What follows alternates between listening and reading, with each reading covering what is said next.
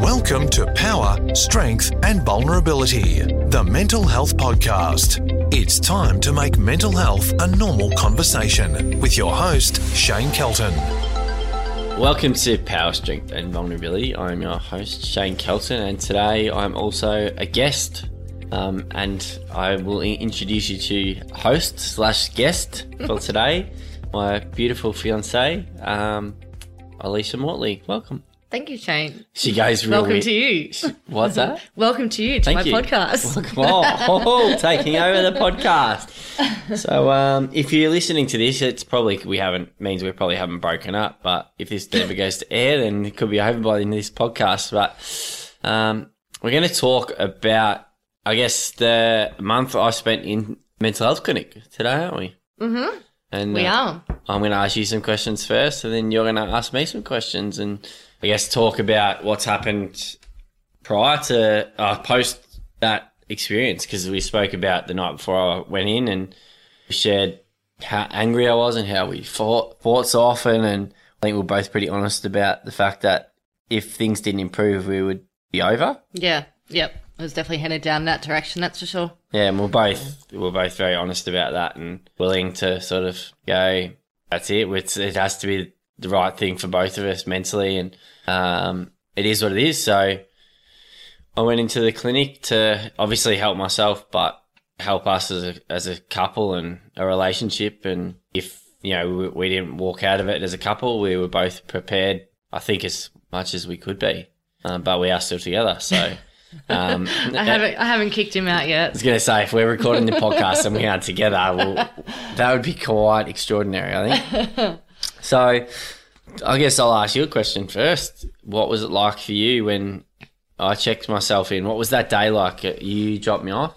So that day, I actually wanted to mention what happened kind of maybe it was like the day before for me. You are running the podcast, I guess. So. I think it was like the day before. I knew I was dropping Shane off at the mental health the clinic. I suppose it was like around 11 o'clock or something. So yeah. I knew I needed to do something that afternoon to keep myself occupied, because I knew I wouldn't be in a great way. So I actually had already organised a catch up with a girlfriend to do a training session. And I'm so glad I did that, because I remember once I dropped you off the hospital, you checked yourself in and, the nurse came around, etc. And then we said our goodbyes. I walked out of there just bawling my eyes out. The reason why I bawled my eyes out was just the unknown of what was going to be happening. So it wasn't because you couldn't live without me? Maybe a little bit. It's a small bit. It was just the complete unknown, and not that I've got control over the relationship or anything, but everything was out of my control. I just had no idea what was the next month going to be like, let alone what the next few days was going to be like or anything.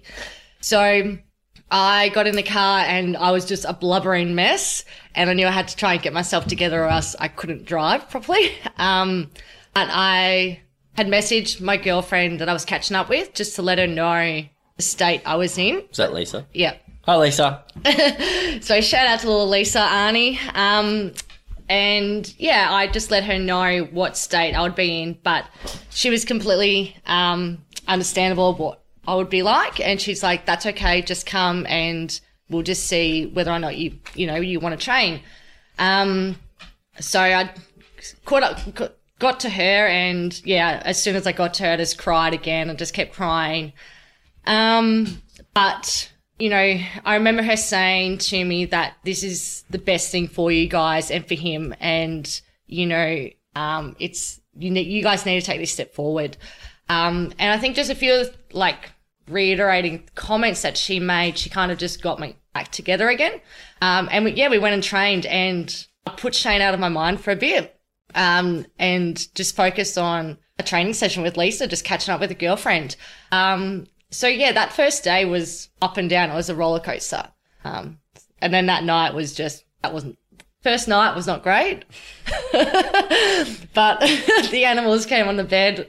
They were on the bed most nights. Yeah, which you're not big on. You're not big on animals being in the bedroom, which I am for anxiety reasons and all of that. But yeah, I remember getting photos. The dogs, 2 dogs and a cat were on the bed together, keeping company. So, I mean, we've obviously spoken about this, but for the people listening, like, what was the next 4 weeks like for you? I know you'll get to your questions, but I guess I want to know what it was like for you, because I do know already. We've spoken about it. We haven't waited 6 months to talk about it, but I think the listeners might be surprised. Yeah, okay. So, it was such an up and down month. Now, when Shane checked himself into the hospital, it was towards the end of November. Now, for anyone's calendar around that period of time, you're super busy, regardless of what you're doing.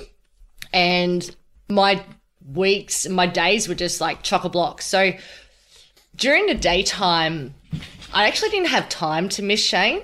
Like, I did, but I was so busy with either, you know, wrapping up the business or getting the Christmas party sorted or catching up with girlfriends because, you know, you wanted to do those Christmas breakups, that there just wasn't, the time to miss him.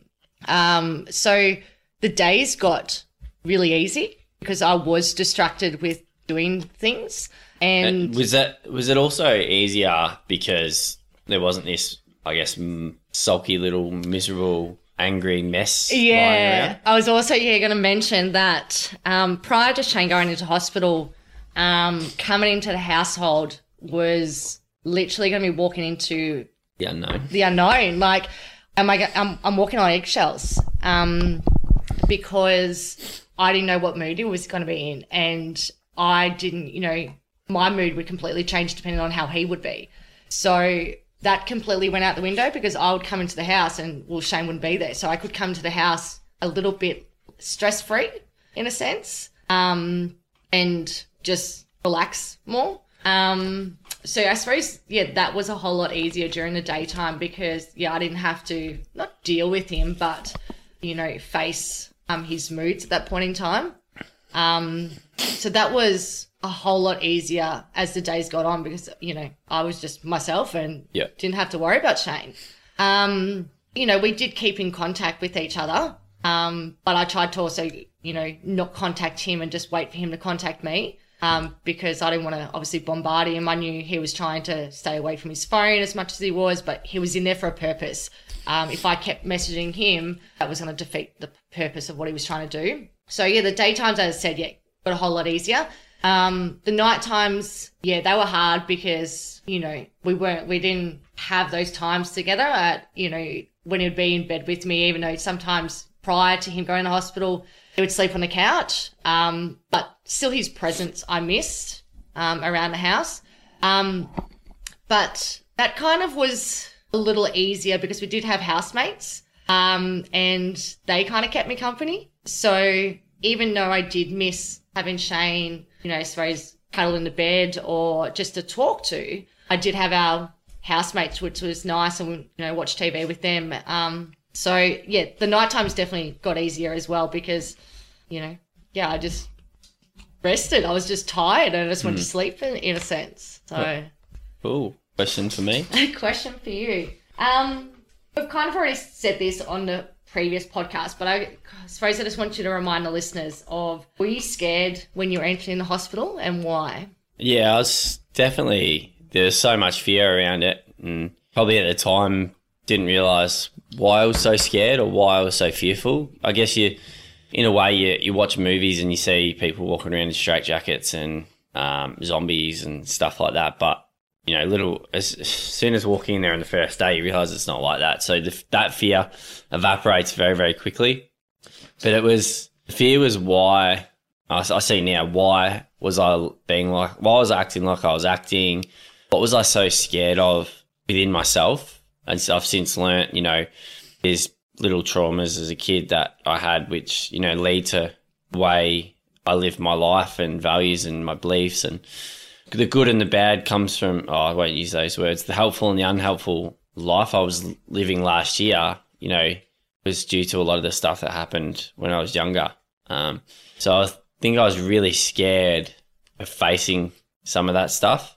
And not exactly knowing what it is as well is extremely difficult. And speaking to the people in the hospital, you can see exactly why they're like that when they tell you their story of childhood or whatever, and they still can't see it. You're like, you're actually explaining it to me, but you still can't see it. So that was something that I think scared me, but I didn't know why. There was what's actually inside, like this fear that because you're, I guess, so traumatized by things that happen every day and you get triggered by them, you think something really bad must have happened. Like I always had the thought that, you know, maybe I got raped as a kid and I don't remember. Maybe I was abused. Maybe I was all this. When what I've since learned is I wasn't any of those things, but trauma has a way of making you feel a certain way. And anytime that's triggered throughout the rest of your life, you know, you go back to that 3-year-old kid and have those emotions. Now, I also learned that triggers aren't necessarily going to be there for the whole life. You actually have to just manage to work through them and deal with them and understand them and respect them and all of that. So, yeah, I guess that was what I was scared of. And, you know, still, like, don't get me wrong, I was still scared of what could be under there. And because you don't just deal with everything in a 6-month period. There's always layers, and you're peeling back layers and layers and layers. So it's still scary what might still bob up in my memory bank and what I might have to work through next. Mm-hmm. Well, going on from that, one of my questions was going to be what were some things that you did in the hospital to help you get through? So you just mentioned one already about doing this trauma therapy. Can you tell us a bit about what the trauma therapy is? Yeah, so one of the things I signed up to do before I went into hospital was the root cause therapy at the Centre for Healing with Ryan. So I sat down with him, I think the day I decided to go into the hospital. So the day I decided to put all of that into plan and action, I guess.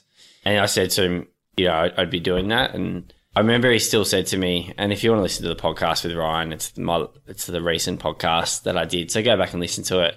You'll learn more about the modality. And it just, we sat down and I just understood, and it just made me feel so calm that, you know, the things that might have happened that might be so small now, like, and the perfect example is imagine a 3-year-old getting lost in the shops. Like, they're going to think that they're never going to see their parents again. So that feeling a kid has of hurt, oh no, it's my fault that they've gone away. I've lost them forever. They're never going to find them again. All of a sudden throughout their life, when someone leaves their life, they're going to feel that same trauma if they haven't been able to comprehend it or deal with it well. Now, a 3-year-old doesn't have the ability to process things like we do as adults. Yeah. So a trauma can be as small as that. Like, it doesn't have to necessarily be death or rape or anything like that. Everyone's trauma is different. Some people I've met have had absolutely horrific traumas, and I look at it and I'm like, wow, like, your strength and resilience. And they look at me and they're like, no, let's not compare what I've been through to what you've been through. Like, each trauma is a trauma. There's no worse or not worse. Every trauma is a trauma that we've got to manage and work with. And I'm reading a book at the moment, Dazzy Thornton, she's in New Zealand. She has Voices of Hope. She's got a really good book. It's based on her story. We're just looking up what her book's called now. It's called Stop Surviving, Start Fighting. And I started reading her book and about halfway through, and it's just amazing, like, the trauma that she's gone through that she buried. And I guess Alicia started reading it, but we'll read more of it. But the way we react as we go up through teenage years was very similar, yet our trauma is completely different on a scale of, if you wanted to put it on a scale, it's completely different. But our reactions as we go older are very, very similar. Like, I read her book and I'm like, I could write a chapter about exactly this, like, word for word. I could say this. And so it's what I learned is, like, we can't compare. And I did that to myself in terms of, I would say to myself, your trauma is not as bad as someone else's. So that instinctively made me not work through it. So doing that root cause therapy, that was an external therapy. So I had to leave the hospital. I was allowed leave for that specifically. And then eventually at the hospital allowed me leave without it being therapy. So I was allowed to go out for a couple of hours a day to go for a walk or shops or whatever need be. But you only allowed that for, like, you had to have appointments with your psychiatrist and stuff to make sure you could go out. But the therapy was, I was allowed to leave, but someone had to come in and then drop me back off. So it was just unbelievable, like, doing that therapy, like, 4 sessions. And I reckon that probably almost played more of a role than the month stay in the hospital. So, yeah. Alongside with the root cause therapy, what were some other things that you did in the hospital that has helped you? There's so much. It's it's hard to probably record, and like that's why I'm trying to write one blog every sort of month on what I learned in hospital, because there was a ridiculous amount. But I guess I'll talk about my attitude going in. My attitude was try everything. Mm-hmm. Don't and do it multiple times. Don't just give up after one time because it's hard. My motto, like obviously my business is Power Strength Vulnerability. That's my podcast. So I had to go in there and be vulnerable. Like I put everything on the table, and also I remember. So you could get individual psychologist sessions. You could get, and yet then your psychiatrist sessions were individual, but there was group therapy every day. So there would be. So basically, my day was 8:30 physical therapy, so group training, physical training, or a run. So that was my first goal, was to do that do something physically 30 minutes every day while I was in there. And I think I only missed one day. I think I got 27 out of 28. And then it was group therapy session, lunch, group therapy session, afternoon tea, group therapy session, or boxing or whatever, up until about 5 o'clock. So for me, it was doing something like that every day. It was a real routine-based environment. So I'd do my training session, then after that I'd have a shower, and I'd go to the group therapy session, and I made sure that I opened up. And I did get a little bit sidetracked there, but I remember one of the first sessions I did, and I was so scared to share this, but in the last couple of years, I started judging people on the way they look, and I hated it. And I remember I opened up and I said to the psychologist, I look at people and I'm like, I paint them as a certain picture, and I was judging a book by its cover. And I'd actually be interested to go through my notes, because I wrote notes in every single session and wrote a journal every day as well. So that's 2 things that I made sure I did, because I knew I'd come out of it, and I can't remember everything that's in there now, but I can go back and look back at all those classes, and I'll do that after this about this story. But I remember the psychologist said, "That's not your issue. Let's dig deeper." In a group of 10, he spent 40 minutes on drilling down at me. And I was like, about 20 minutes in, you kind of get to a point where you don't want them to even look at you anymore. And he was the best psychologist I've ever spoken to or had. He's so down the line, so straight. And people walked out of his sessions daily because he was blunt and he was effective. And there's 20 minutes in, and I was like, and he said to me, "You don't want this attention anymore, do you?" And I'm like, "No, leave me alone." And he's like, "I bet you there's more people in the room getting help from this than you think." And they basically 5 of them, and a couple of them are the people I was worried that they'd be like, "Oh, he's an arsehole." Mm-hmm. And because they had a bit of extra weight on them or whatever. And I was so scared that they thought I was judging them when that wasn't me. And they were like, "Nah." And I had multiple people after that session who I was scared that they would think it was about them come up and say thank you. And I was like, I'm getting emotional about it now, because it was so crazy that they just understood. They realised that, I guess, it was coming from within. It was It was my own insecurities that I was pushing on to everyone else. And that was probably one of the hardest sessions in there, because he didn't let up until I got to the bottom of and basically until I got to the root cause of what was making me think those things or whatever. So he was a brilliant psychologist. I guess why I'm on the topic of that before you go into the next question is he taught me so much, and I went to his sessions almost religiously because of him. I used them as learning experiences for my own knowledge not just benefit my internal belief system and just sort of not fix that up, but sort of help me understand a little bit more, is he always use the word always be open and curious to everything, because there's always, something on the other side of it. Like, no matter what someone's going through, be curious about it, because it will help you understand it. And I met some people in there that done some horrible things to people, but stepping back and going, why did they do that? You start to understand it and not judge them. I think that's so important. He didn't judge anyone.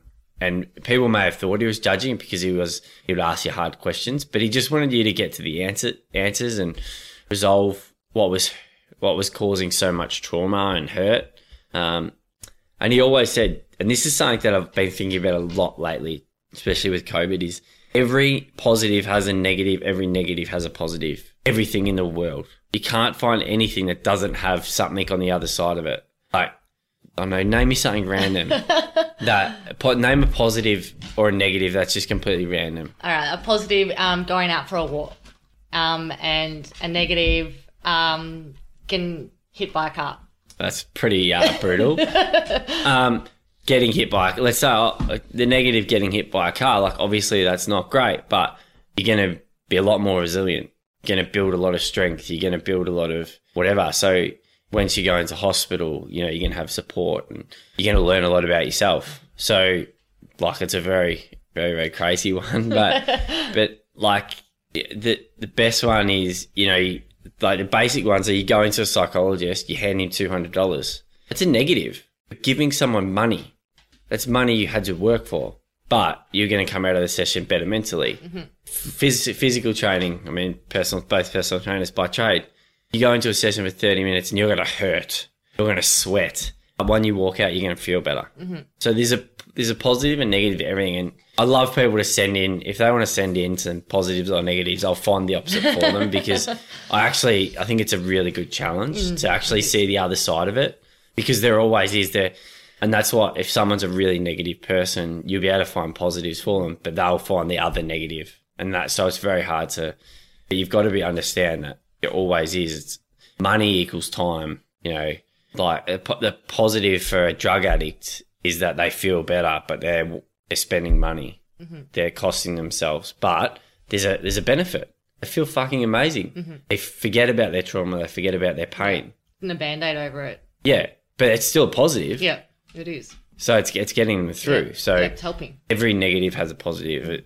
Even you think about Tatsotto, like win $1 million. That puts stress on people. Mm-hmm. There is negatives to it. They might be smaller on that scale, but if you win $1 million, oh shit, now you've got all these people, random people, coming up being your best friends. That's a stress. You meet a lot of people that get a lot of money, and then they've all of a sudden people knocking on their door that they didn't know, they hadn't seen in 5 years, asking for a little handout. Like, that's a negative. Yep. Bringing the wrong person. So with every positive, there's a negative, and the scales might be tilted a certain way, but that's what he taught me, and to be curious and understanding rather than judgmental. So, there's an activity you haven't mentioned that I was surprised one day.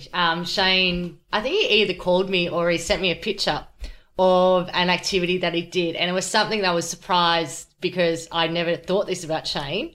Do you know the activity I'm talking about? Art. Yeah. So do you want to tell us a little about art and how that actually helped you? Yeah, so art, it's bonkers. So one of the other things I learned in hospital is that we need to, I guess, respect our inner child a lot. We need to give our inner child love and time. And it wasn't just art, but it was games, trivia, socializing, connecting, all of those things at a basic level that we do as kids.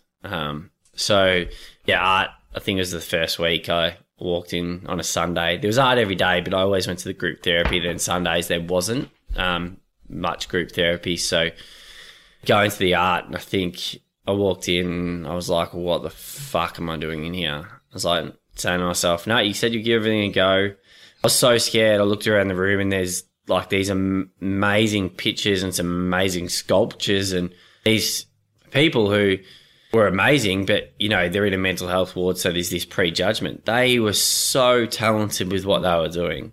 Now, you've seen my pictures. They are fucking horrible. But like I went in and the teacher, art therapist said, like, I think you could pick up that, it was nervous. It was the first time in there. I haven't drawn since I was 5 or 6, since primary school, basically. And even then didn't want to be doing art because I didn't want to be picked on by the cool kids.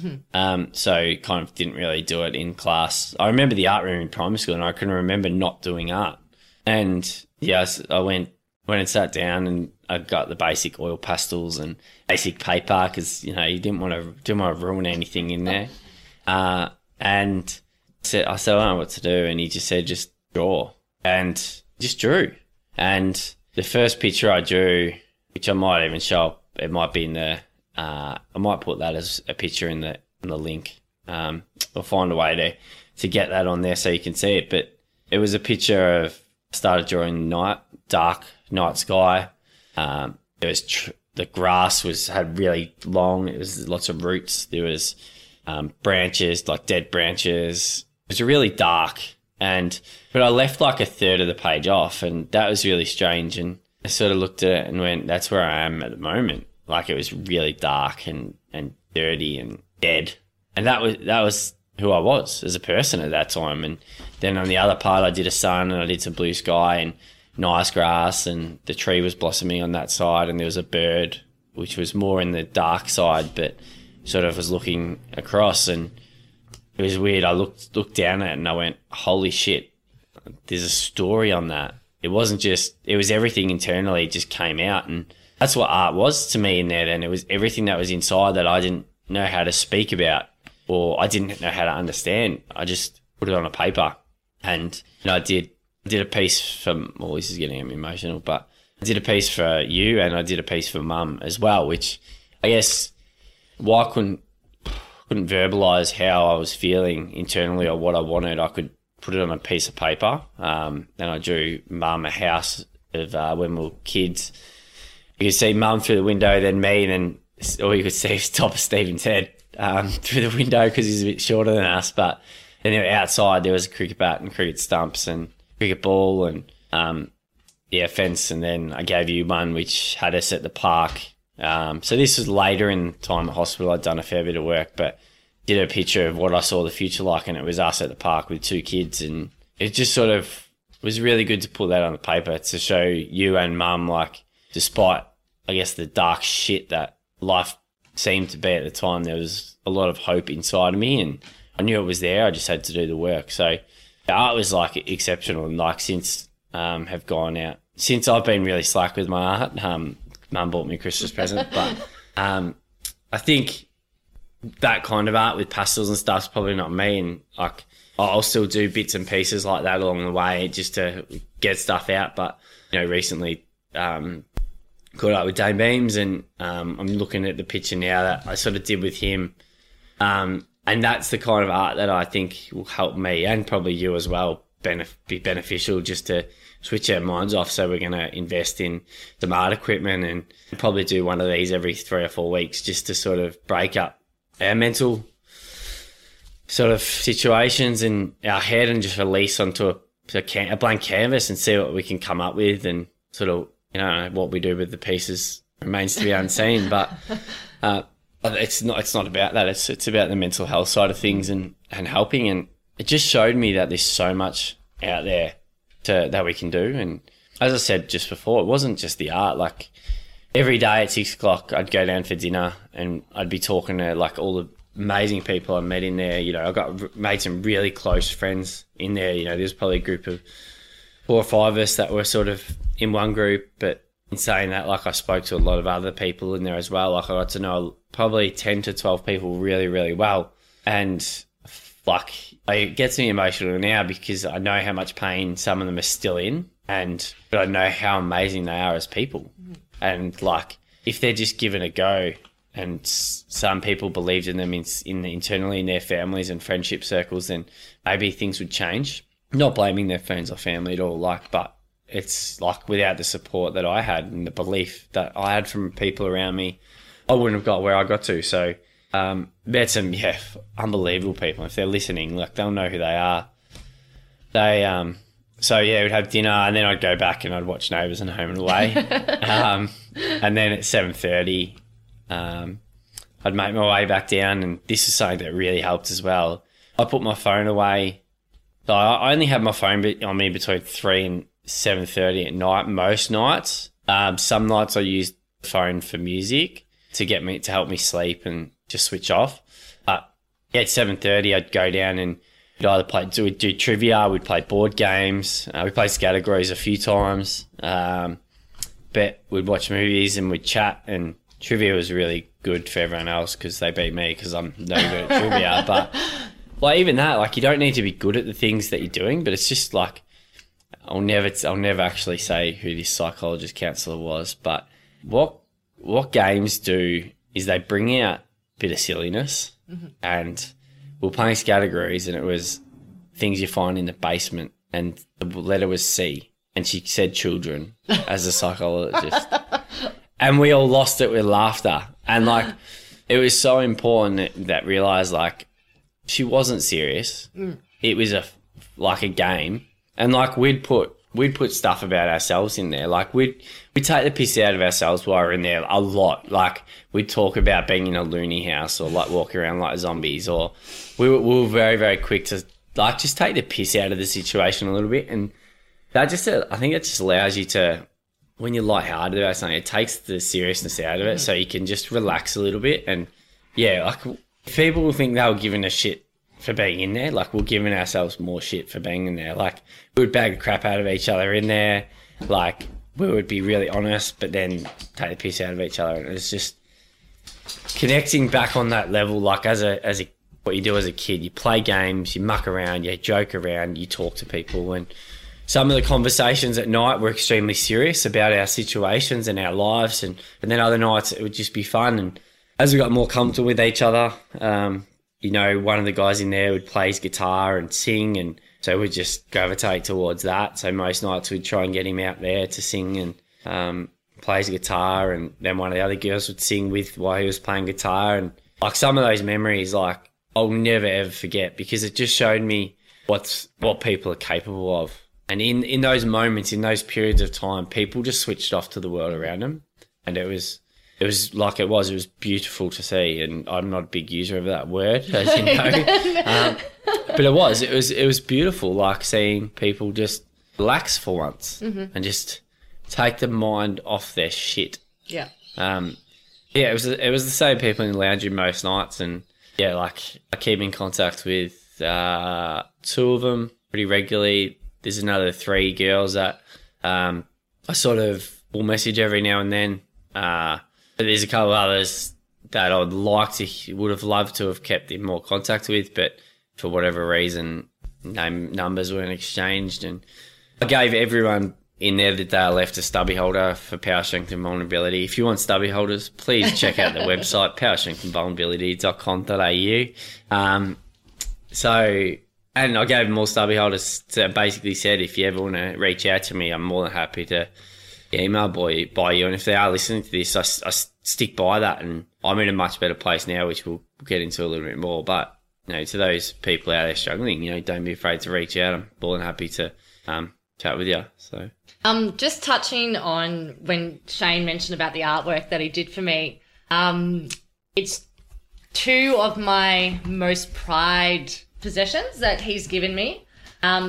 He mentioned the artwork that he did with us as a family, and I suppose that was really nice to get that, because he mentioned before that he struggled to verbalize how he felt about me or about us, etc. And just getting that artwork, it really showed to me what he could see in the future with us. And I remember when I got it that night, there were quite a few tears actually happened, because it meant so much to me receiving that artwork. And then there was another one he did, which was a Christmas artwork, which was a really nice one as well. Like, he can talk about how his art's not that great, but everyone thought the cat was a rat.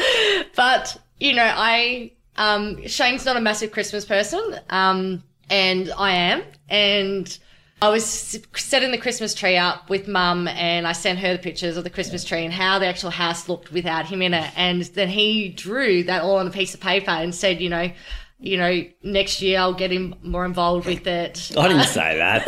He did,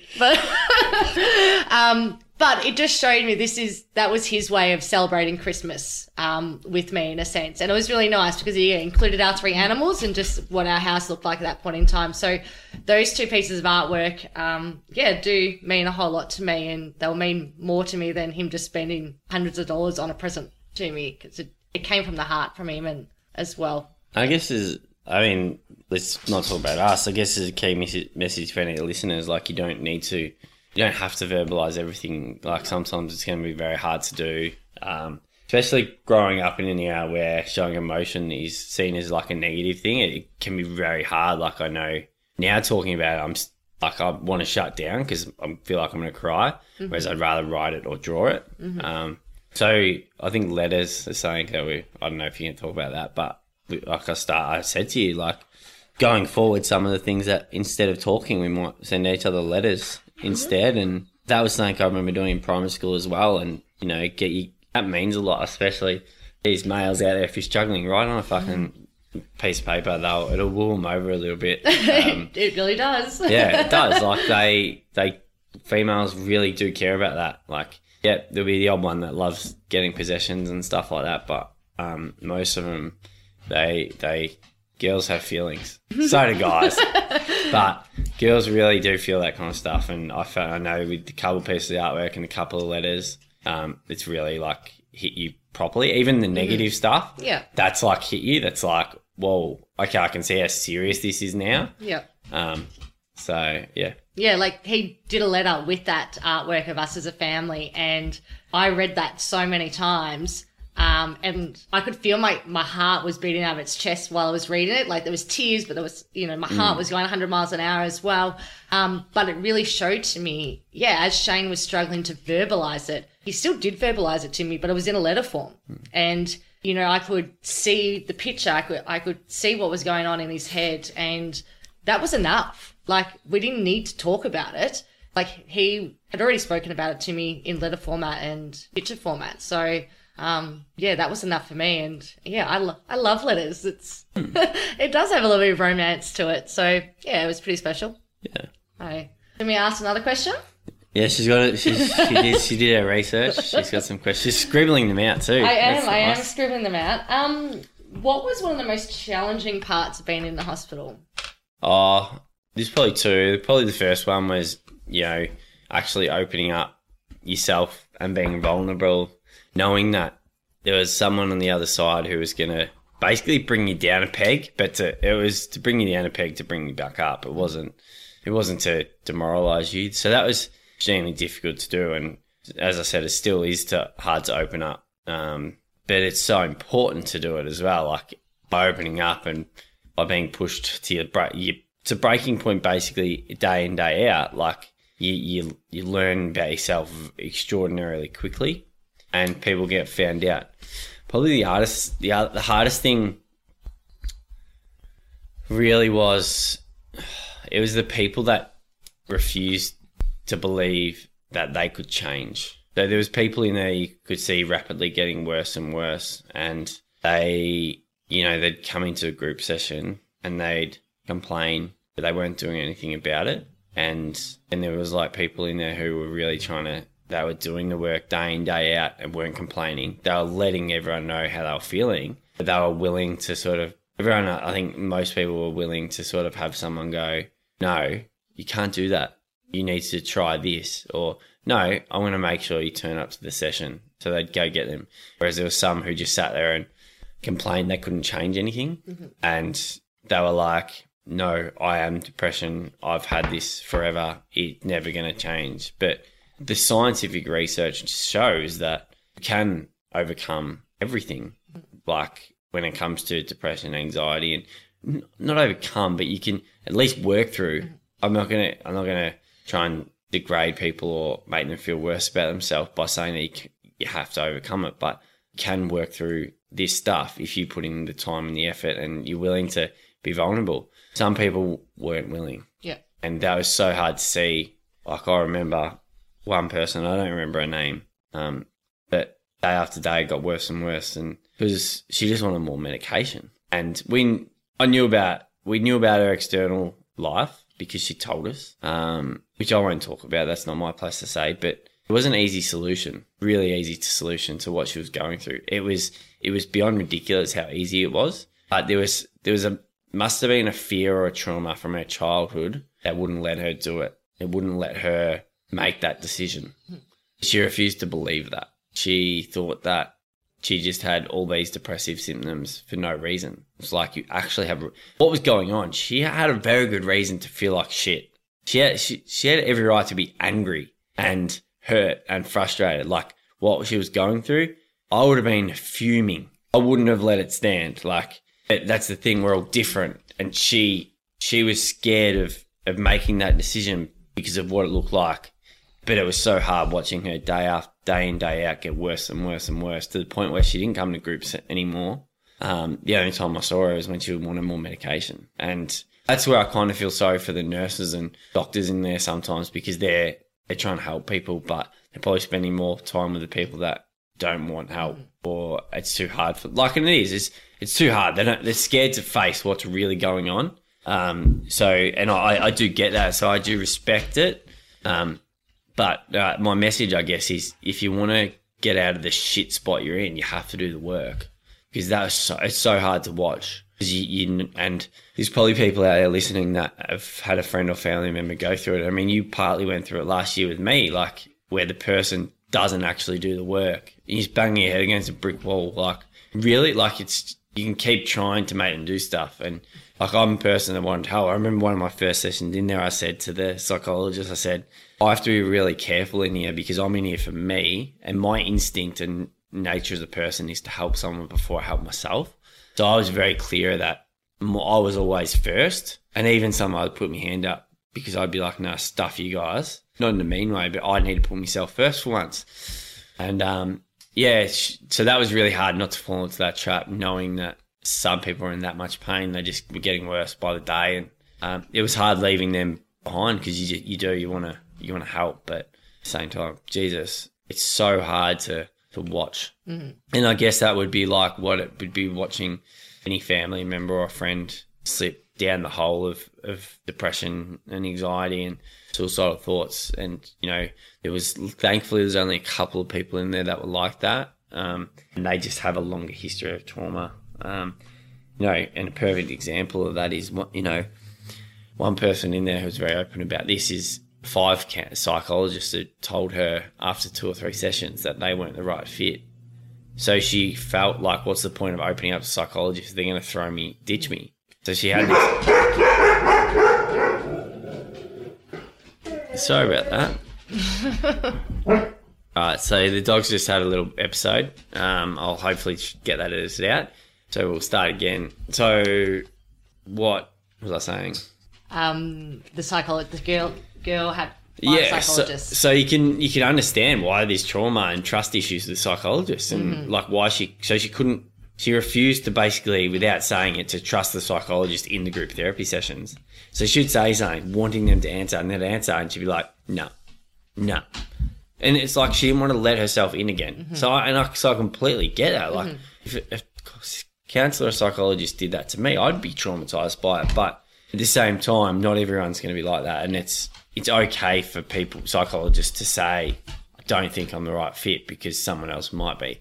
The problem we have then is they've got to be able to pass them on to someone who might be in a better position to help them with whatever modality. And that's probably something I'll be working on in the future. So, story for another day, that.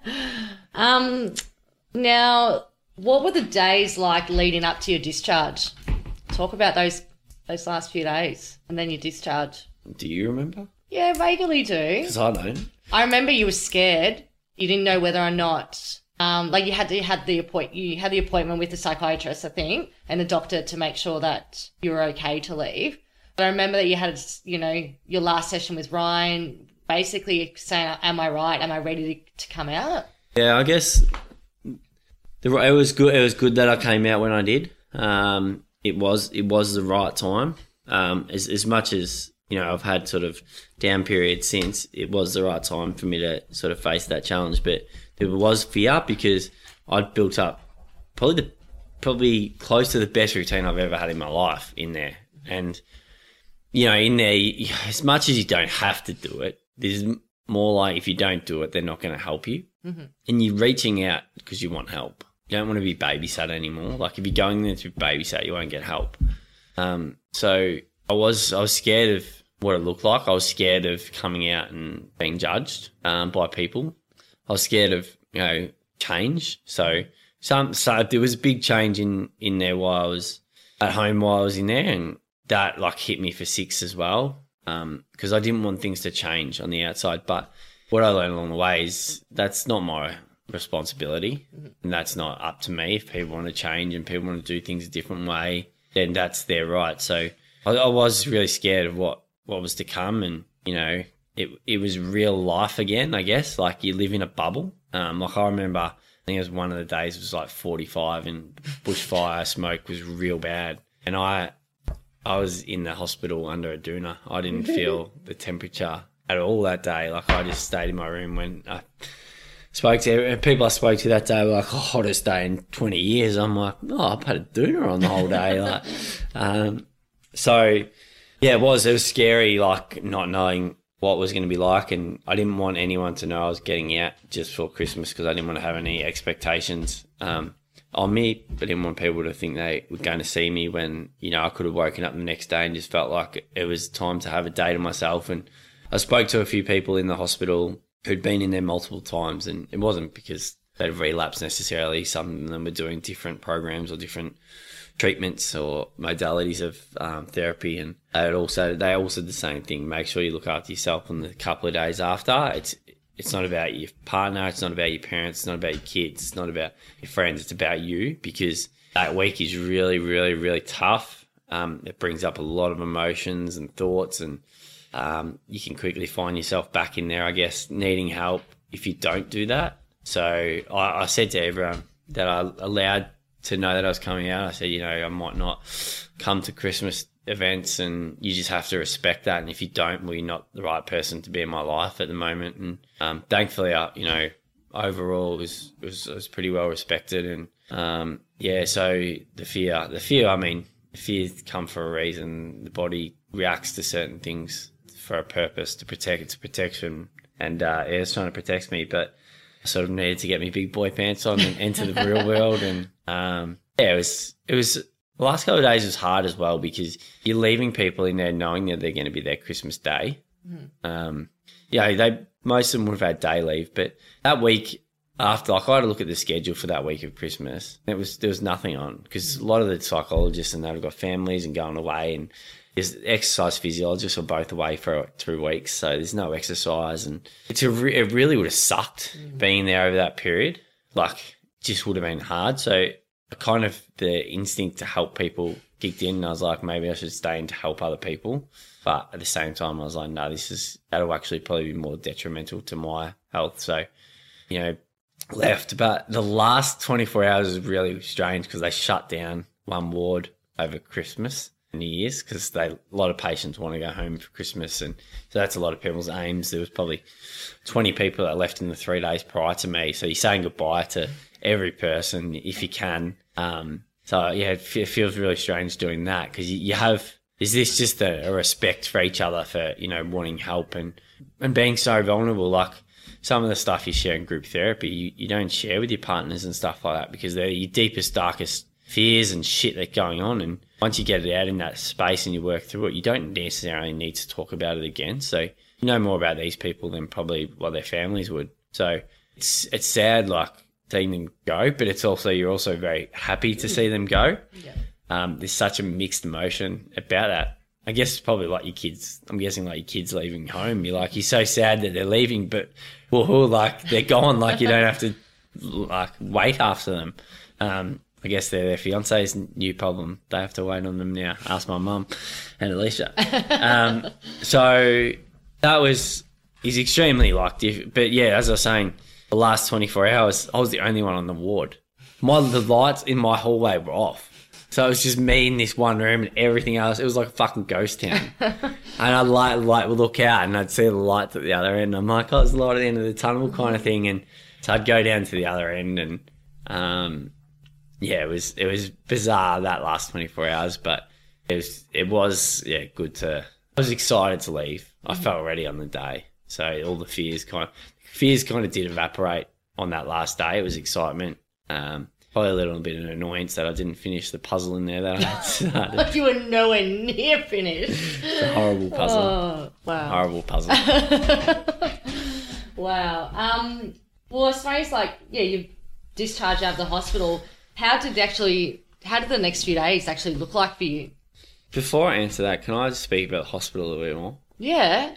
I didn't know how much more you wanted to mention. I wanted to, I guess, publicly thank the nurses, the psychiatrist, and the psychologist that I had in there. Like, I kept a track of, and this is something I'm prepared to be willing and open about and have discussions with the powers that be, but they are so basically overworked. And myself and one of the other patients, we're very articulate and understanding of where things can improve. And both of us in our last week there gave a letter to the general manager of the hospital and basically informed them of where we think the hospital can improve. Because we take things in, we understand from a personal level, but we also understand the realistic nature of things. And the nurses in there do an amazing job. I know there's structures and stuff behind it, but I think there was just some small changes that could be made, and I voiced my opinion on that, and it was actually incredible. Like, I left a letter with her, and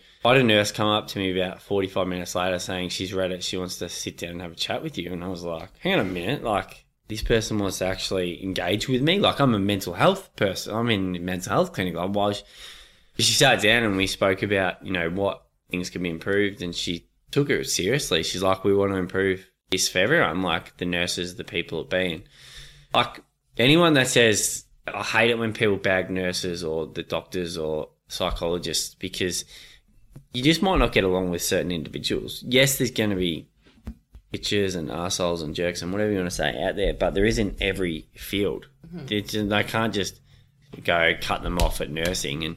And we've got to realise that they put up with so much shit. Like, I guess when you're dealing with mental health and depression, psychosis, I remember one day there was a guy in the hallway and he was battling through one of his psychosis episodes, and I remember this and that. I listened for 40 minutes. Now, I didn't want to go out there because it wasn't my place. It felt like I've got to go and help her. Don't remember her name. I think I've got her written down. But that nurse spent 30 minutes probably basically calming him down, but repeating herself because he kept always falling back into that same thing. Now, he's obviously got PTSD of some sort because of the stuff he was saying. The way she handled it, oh my God. Like, just wanted to run out and give her a hug and say that was freaking amazing. I actually never saw that nurse again. She basically rarely worked. But that nurse is in there, like, they genuinely do care. Anyone that thinks they don't needs to really take a step back and see what they have to do. Like, every changeover, they need to go through every patient in detail, because there's nothing worse than another nurse coming in and asking you the same questions but not knowing anything. So you think you're like 8-hour shift or a 9-hour shift, you got 3 nurses a day. So they spend an hour basically going over each patient during handover. So it was like one nurse to 4 or 6 patients. No, maybe more, maybe 8. Probably 8 to 10 actually. Which I think is just... That's a lot. You think about 8 people with mental health problems that have unloaded on a morning because they've all 6 have had nightmares and 2 of them woken up wanting to kill themselves and all of that. And then they've got to pass all that information on to the next nurse plus whatever else has happened in that 6 hours, which could have been whatever... Some sort of breakdowns. Yeah, breakdowns, I guess, that are happening there, or relapses or whatever. Then they're engaging with a psychologist and a psychiatrist, and they need to then be in the medication cabinet, and then they need to deal with the patient. And someone wanted to come into the hospital to visit someone, but that person had said they don't want visitors. That person tried to smash the door in, and it caused a massive crash. So then nurses have got to shut down the wards, and they've got to lock it in, and then they've got to explain to the patients they want to go for a walk, their daily walk, that they can't go for a walk because there's broken window and the doors are broken.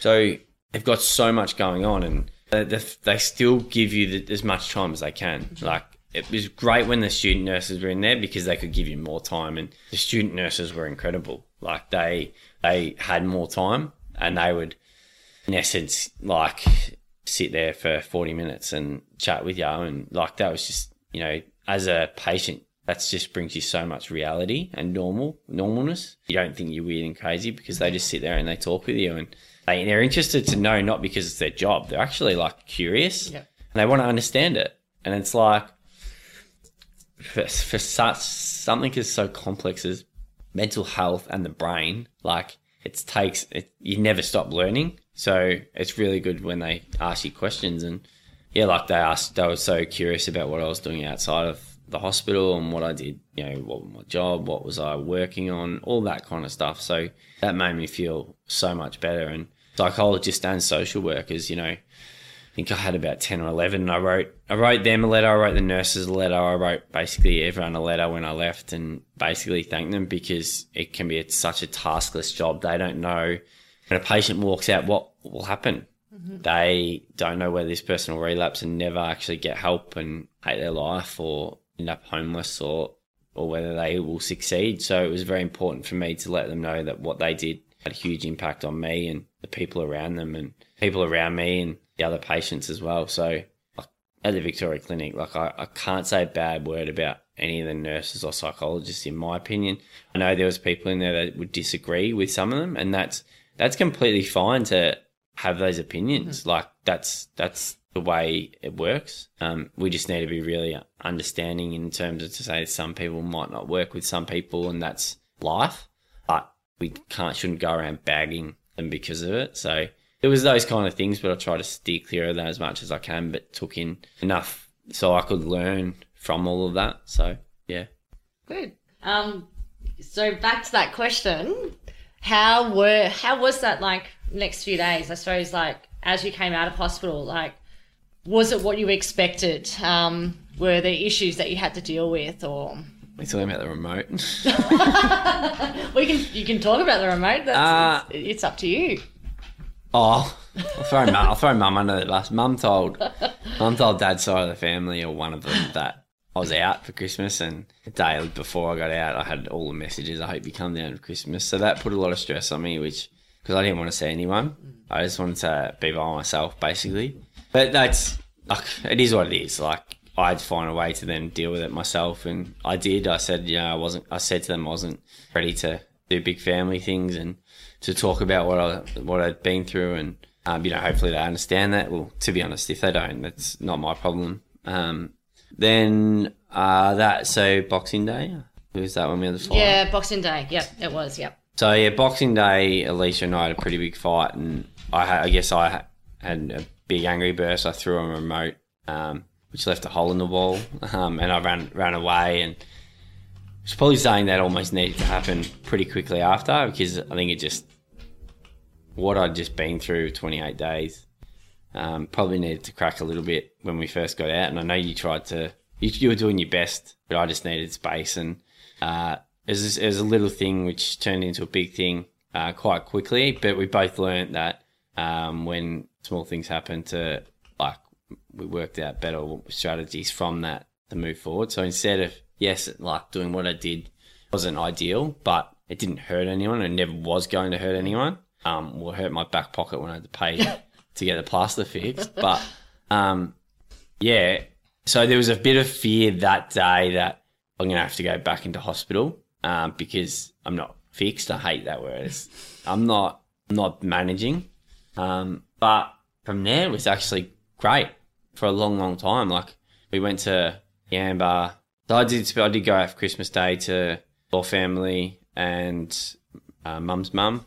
I saw that little bit of the family, but it was so low key. Like, there wasn't more than like 8 people there. No kids really running around. So that was really, like, as much as I love kids, everyone knows I love kids. It was just, I needed it to be quiet, and like, I wasn't being trapped, which is my own head playing tricks on me. It's not anyone else trapping me. And I just didn't want to have too many conversations. Like, I'd been talking and listening to people for 28 days nonstop. Like, it wasn't what I wanted to do when I came out.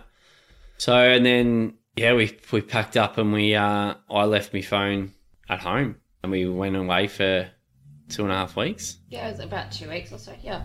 We went to Yamba, Byron Bay, and then back to Yamba for 2 weeks, and I left my phone at home, and that was a huge thing for me. I did check the cricket scores on Alicia's phone, and I keep up to date with Facebook and Instagram on the laptop for probably half an hour most days. I'd sort of check it or jump on Alicia's phone and just say I just want to check my messages if we weren't doing anything. Like it wasn't. If we were doing stuff, it wasn't. I'd only check cricket scores. Or I needed to message the people who were up there with. I'm like, I need to message them. I need your phone.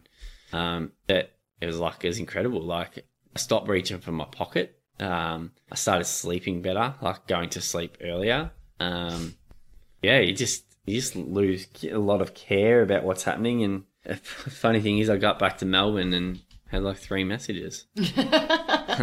So you don't necessarily miss a lot anyway. Thankfully, like you had your phone and you were contactable and stuff like that. But for me, it was a challenge I wanted to set myself to go without social media as much as I could and go without my phone and just live. Mm-hmm. Go to the beach and get burnt and then cry for 2 days because I'm so burnt. Play basketball, then my back goes. So complain about my back going for a week and a half. So I just wanted to live. But yeah, like I did. I lived. Mm-hmm. And we rode bikes in Byron Bay. We went to the beach in Yamba. We went and saw where the fires were, just close to Yamba. New Year's Eve, I wasn't on my phone videoing. I actually took in the fireworks, and unfortunately, I was sick, not drunk sick. I was actually the opposite of drunk sick. So we had to go to bed pretty quickly after that. But yeah, we did lots of things. It's just living. And I was a month when we got back. I was a month out from organising a charity cricket game, but for that whole 2 weeks I was away, I did none of it. And it was amazing how you can still pull things together. You don't need to be working every day. And I came back so refreshed, despite, what we'd seen on the way up there and what we'd seen on the way back with the fires, like that had ripped through November, through Sydney and New South Wales. And then on the way back, a 16 or 17 hour drive back from Yamba, it's meant to took us 20 hours. And that probably sounds worse, but the fact is we just didn't stop. Mm-hmm. We just kept going because we were so worried that we were going to get caught in the fires or have to drive 8 to 10 hours around them. And thankfully we were lucky we got through, and then 2 hours later I checked my phone and where the whole way we'd driven had basically been inundated with fires. So we're pretty lucky because we actually left about 12 hours earlier than what we were going to. So that 2 to 3 weeks I just lived, and I said during the hospital visit that one of the things I'll do going forward is go away for a week and not take my phone or laptop and just go into nature, find a house, bear, whatever it might be, just out on my own little spot, country, beach, wherever it might be, not have anything like that. Like I'll take up some art, some journaling, some pictures, puzzles, and just do that by myself, like not even with you. And people go, "Ooh," and it's like, no, we've already spoken about it. She doesn't like it, but it is so important for me to do. And I learned that I can do it. And as COVID passes, I will go. As soon as I can, I'll be taking off for a week.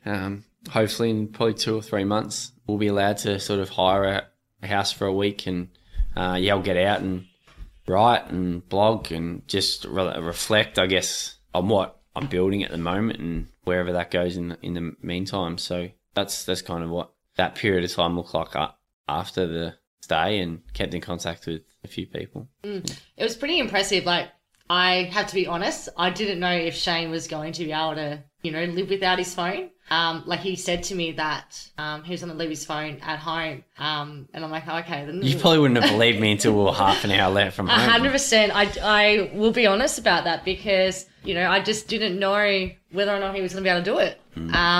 And well, I was addicted to it. Yeah, he was. And at times in the past, he said he's going to do things and he hasn't. So, I actually couldn't believe it that his phone was actually left in the room or wherever it was in the house.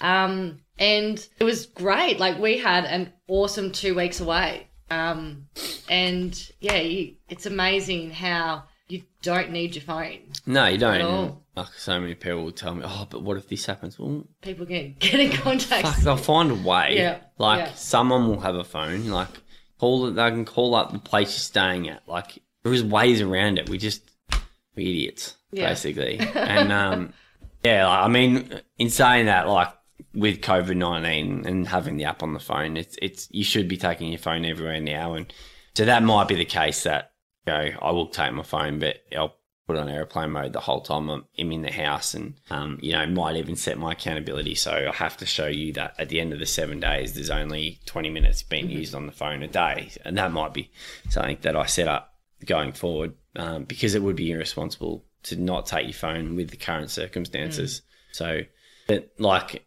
you said, there's always a positive for every negative. Like, so yeah, the negative is I actually have to take my phone, but the positive is that's a challenge in itself that I need to stay off it. Why it's there, why it's around me. So like the thing is, I would say I'd lock it up in a safe or something, but knowing me, I'll leave it there. So Yeah, there's the dogs again. So yeah, you've got a couple more questions. I do. Since being out of hospital, have you been able to keep up with some things that you wanted to do out of hospital? Like some of the therapy sessions that you did? You mentioned that you haven't been able to do as much art. You haven't touched the art since your mum got you. That's still in a spare bedroom. But have there been some things that you've continued with? Yeah, so I probably haven't stayed when I say consistent, I've been consistent with certain things, but I'll go back to certain things when I feel like I'm slipping. So something I did in there every day was journal.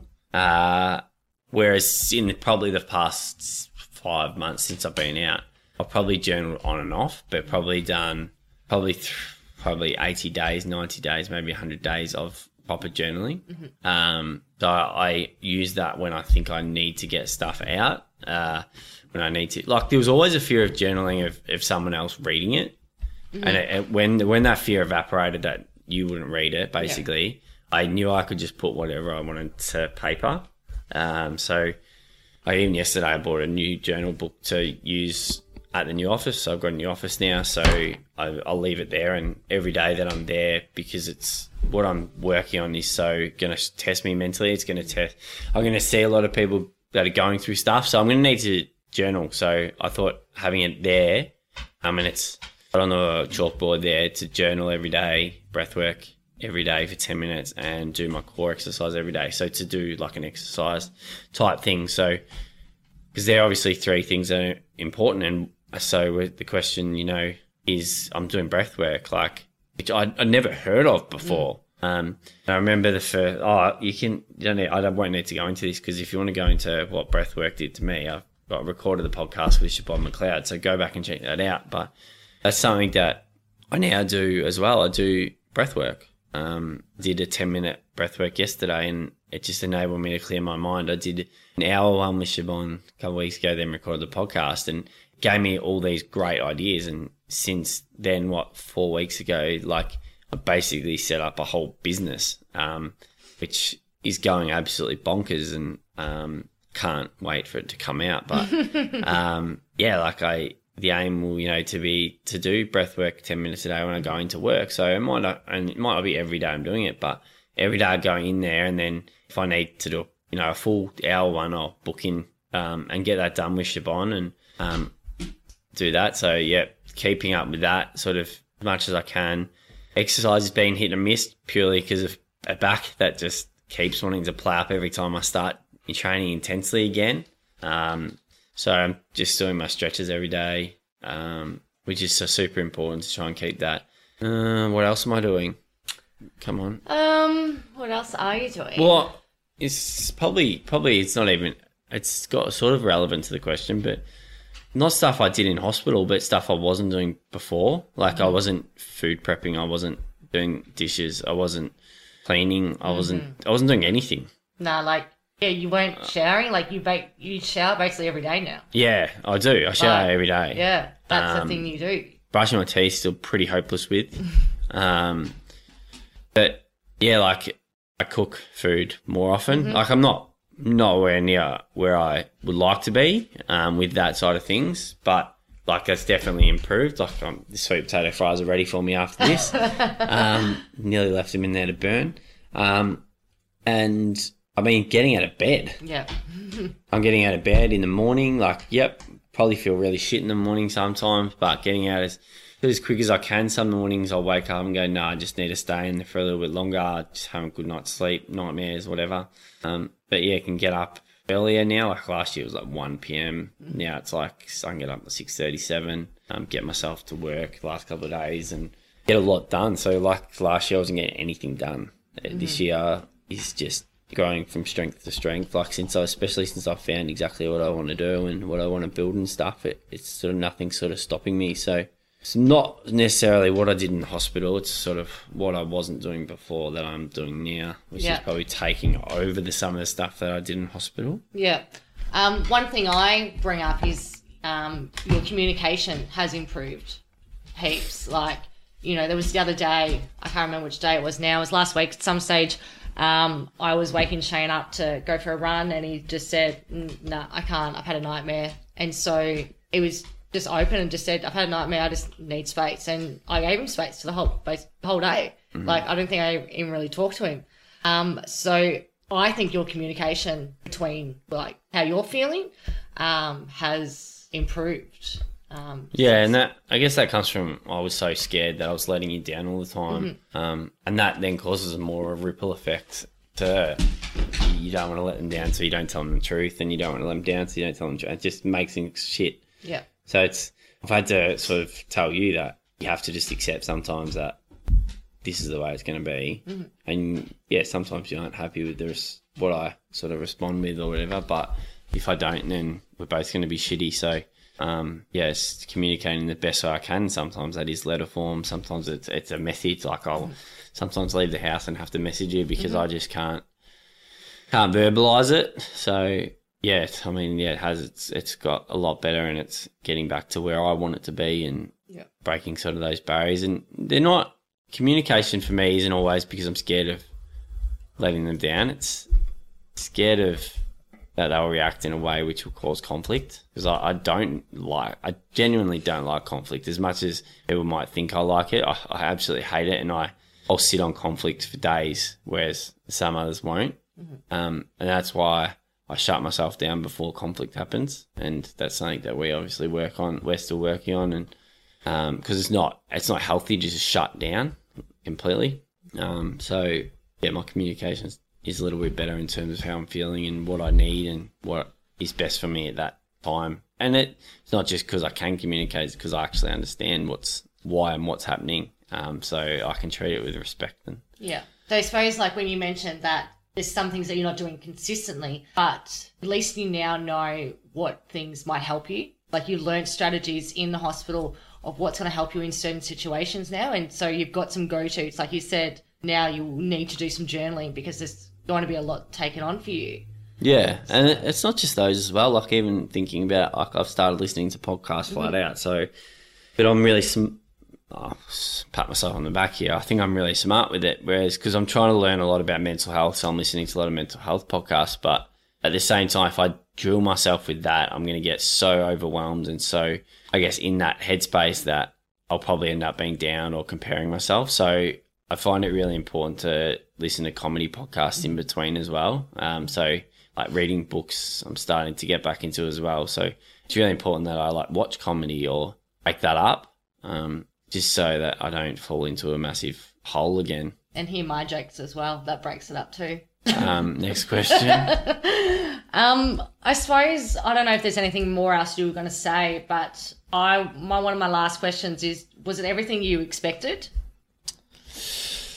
Nah, because you're going with that expectation of what you see in movies or a TV show, that people are walking around in straitjackets and like zombies and stuff like that. And now there is, you know, at 9:30 I'd message you or call you because I was a zombie because the medication had hit me. So I found the sleeping medication I had. I'd have it at 8 o'clock and then go hang out with the others, and then I'd stand up and I'd nearly fall over because my body had basically gone asleep on me. I got the munchies a little bit with them, so I was eating at night, 9:30. I was eating all other people's food. Like, I was allowed to eat it. I was eating. One girl had gingerbread house brought into her. So I was eating that. I was eating all the icing. So she knew that was when I was going to bed because I'd grab a handful of icing and I wouldn't be able to walk straight. But so there is a little bit of an element to that. And I must say, I mean, I was in a private hospital, so it's a lot different to the public system. So I can't comment on the public system. All I know is that the people that had been in both that I spoke to said private was much better. So it's well worth getting private health insurance and walking out because, I mean, it cost us a little bit of money, but without private health, you're looking at a deposit on a house. Mm-hmm. So just get private health realistically, and make sure that you've got the mental health side of things in there, because it's not just for people that are suicidal. Like it can be, there's people in there just getting medication changed, or people doing like EMDR treatment, which is eye movement treatment, brains kind of treatment, and so they just stay in there, like they're staying there for the 3 weeks or whatever. So it's worth it. Like otherwise, you're paying for a shitload, which would be well worth the investment. Don't get me wrong, but you'd rather save the money and do that. So yeah. I don't have any more questions for you. Yeah. Well, I guess I'll just finally ask, more you want to say? How have you felt since, I guess, the new Shane has come out? Like, what's it been like for you? You know, I put in the work and I come out a different person. Mm-hmm. How's that been for you? Because I think it's really important, like, for anyone in relationships listening to this, you understand that when one puts in the work, it can benefit the whole relationship. I hope it has. Yeah, Shane's just all of a sudden speaking on my behalf here. To be honest, when you were being discharged, I was excited for you to come out, but I was also scared. I didn't know what that week was going to be like. But yeah, it apart from that incident on Boxing Day, the thoughts running through my head going, oh my God, are we back here again? It was pretty good over that period of time. So I suppose since you've been out, how long has it been? What, 5? Nearly 5 months. Nearly 5 months. 5 days away from 5 months. Yeah, you are. I really feel like I'm walking on eggshells now in the house. Like there's still a couple of times, but not to the extreme that it was before he went into hospital. I feel like now I can have conversations with him, where prior to him going into hospital, I suppose I should have this conversation with him or not. But I suppose, we already mentioned sometimes what are the better ways to communicate with each other. So, I feel like now it's back to, it's fun, and we give each other space, and we can read each other a lot better at times as well. I don't know what else more to say. It is so worth him going into the hospital because he is literally a different person now. He's got so much more motivation. Yes, he'll have days that he doesn't have that motivation. He needs a day to himself. But, last year he was, he would be in bed for days on ends, weeks, with no motivation. So if he has one day in bed, it's kind of like, well, that's nothing. Like, look at what he was doing. So he's improved out of sight, and the work that he has put in has definitely changed and helped him immensely, which in essence has helped us as a relationship. And we are still together, and so. Ask me what my advice is. Oh, yeah. Oh, so that was on. So people now know. So I was just meant to turn the microphone off. And tell her to ask me one more question, but now you know what the question is. What's your advice to all the listeners out there, please, Shane? So my advice is, if you think you need help, ask for it, and just be open and vulnerable to options. You have to realize that you have to put in the work, and that someone else can't do it for you. They can guide you, they can impart knowledge in you, but if you don't take that and put it into action, it's useless. You're wasting everyone's time. So if you do want to change, you have to do the work. So ask for help, but do the work. Like someone, you don't want a babysitter. Like that's going to make things worse. So ask for help and implement the stuff that someone might give to you and be consistent with it. One of the things that I have so often is someone comes and asks me for help and I tell them multiple ideas and then they'll come back to me weeks later and I'll be like, did you do these things? And they're like, no. And I'm like, why are you asking me for more help? It's so frustrating. If you're going to ask for help, respect the person enough to actually try it. If you don't try it, you clearly don't actually want help. So actually, if you say, like so many people are like, oh, I respect what you do, respect what you say. You only respect what someone says or does if you actually impart what they say and take that. And people throw the word inspiration around so fucking often and so too often. Inspiration to me is someone that actually gets you off your ass. So you say someone's inspiring to you, but you don't change. How are they inspiring? Inspiring you to do what? Nothing. So take action yourselves and start working towards it. And, you know, if you do want to know more about like a mental health clinic, like send me an email. Like I'm happy to answer any questions. You know, people have asked me since, should I go in? I haven't told anyone that they should go in yet. I've told them to work on some other things first. I could have potentially done that as well.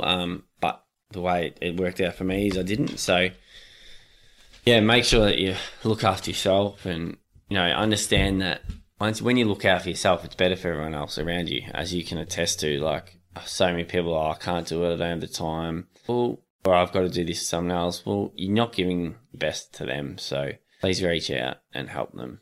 Thank you for joining me on my podcast today, Shane. You don't know the podcast. What I do want to put out there to the listeners, if you've stuck us out for this episode, is if you would like us to sort of do this regularly, talk about mental health in a relationship, we could probably do something once a month, but we'll only do it if the people out there want to. We get 5 people that say yes, they want us to talk about our lives a little bit more. We'll do a monthly podcast on mental health and the relationship, and we'll let you know how we go and the fights and all the little shit in between, because there's plenty more in the last 5 months that has happened, and you know, we can talk about some of those things along the way and hopefully help people. I mean, we're not perfect and we don't pretend to be, but I think anyone that tries to be perfect has probably got more issues than we do. So we'll just share it to reduce the stigma around mental illness in a relationship and what we're planning, what we're working on, and we'll go from there. So before I do leave, a new website is updated and we have clothing on there. So I'm working on something really big behind the scenes, and all the merch that gets purchased really, really helps build that. It stops me from doing Uber Eats as often, which I'm now doing to make ends meet. But it'll allow me to put all of my time into some big things that I have planned. So make sure you check the website out and the blogs and stuff like that, because something will be up soon and we are working on something extraordinarily big, which I've had people in suicide prevention organisations say that it's much needed. So I'll be putting all my time and energy hopefully into that, with pending on sale of merchandise and donations and stuff like that. So thank you for listening to everything. Make sure you subscribe, tell your friends, hit like, share, do whatever you can to spread the message. That was me talking about my time in the mental health clinic in the loony bin. You know, and to those people that I met in there, I love you all and I really hope you're doing well. And if you do need to reach out, send me a message. Love to catch up with you. We can sit down and we can talk about my plans and see if you can help out and see if you've got any ideas of your own, because you are the people who know what's needed, seen it from both sides. And yeah, for all those out there, speak up, speak out. Thanks for listening to Power, Strength and Vulnerability, the Mental Health Podcast. If anything in this podcast has brought up difficult feelings, please call Lifeline on 131144. For any further information, or if you want to bring your story to life, contact Shane at shane@vitalityfit.com.au. That's VITALITYFITT.com.au.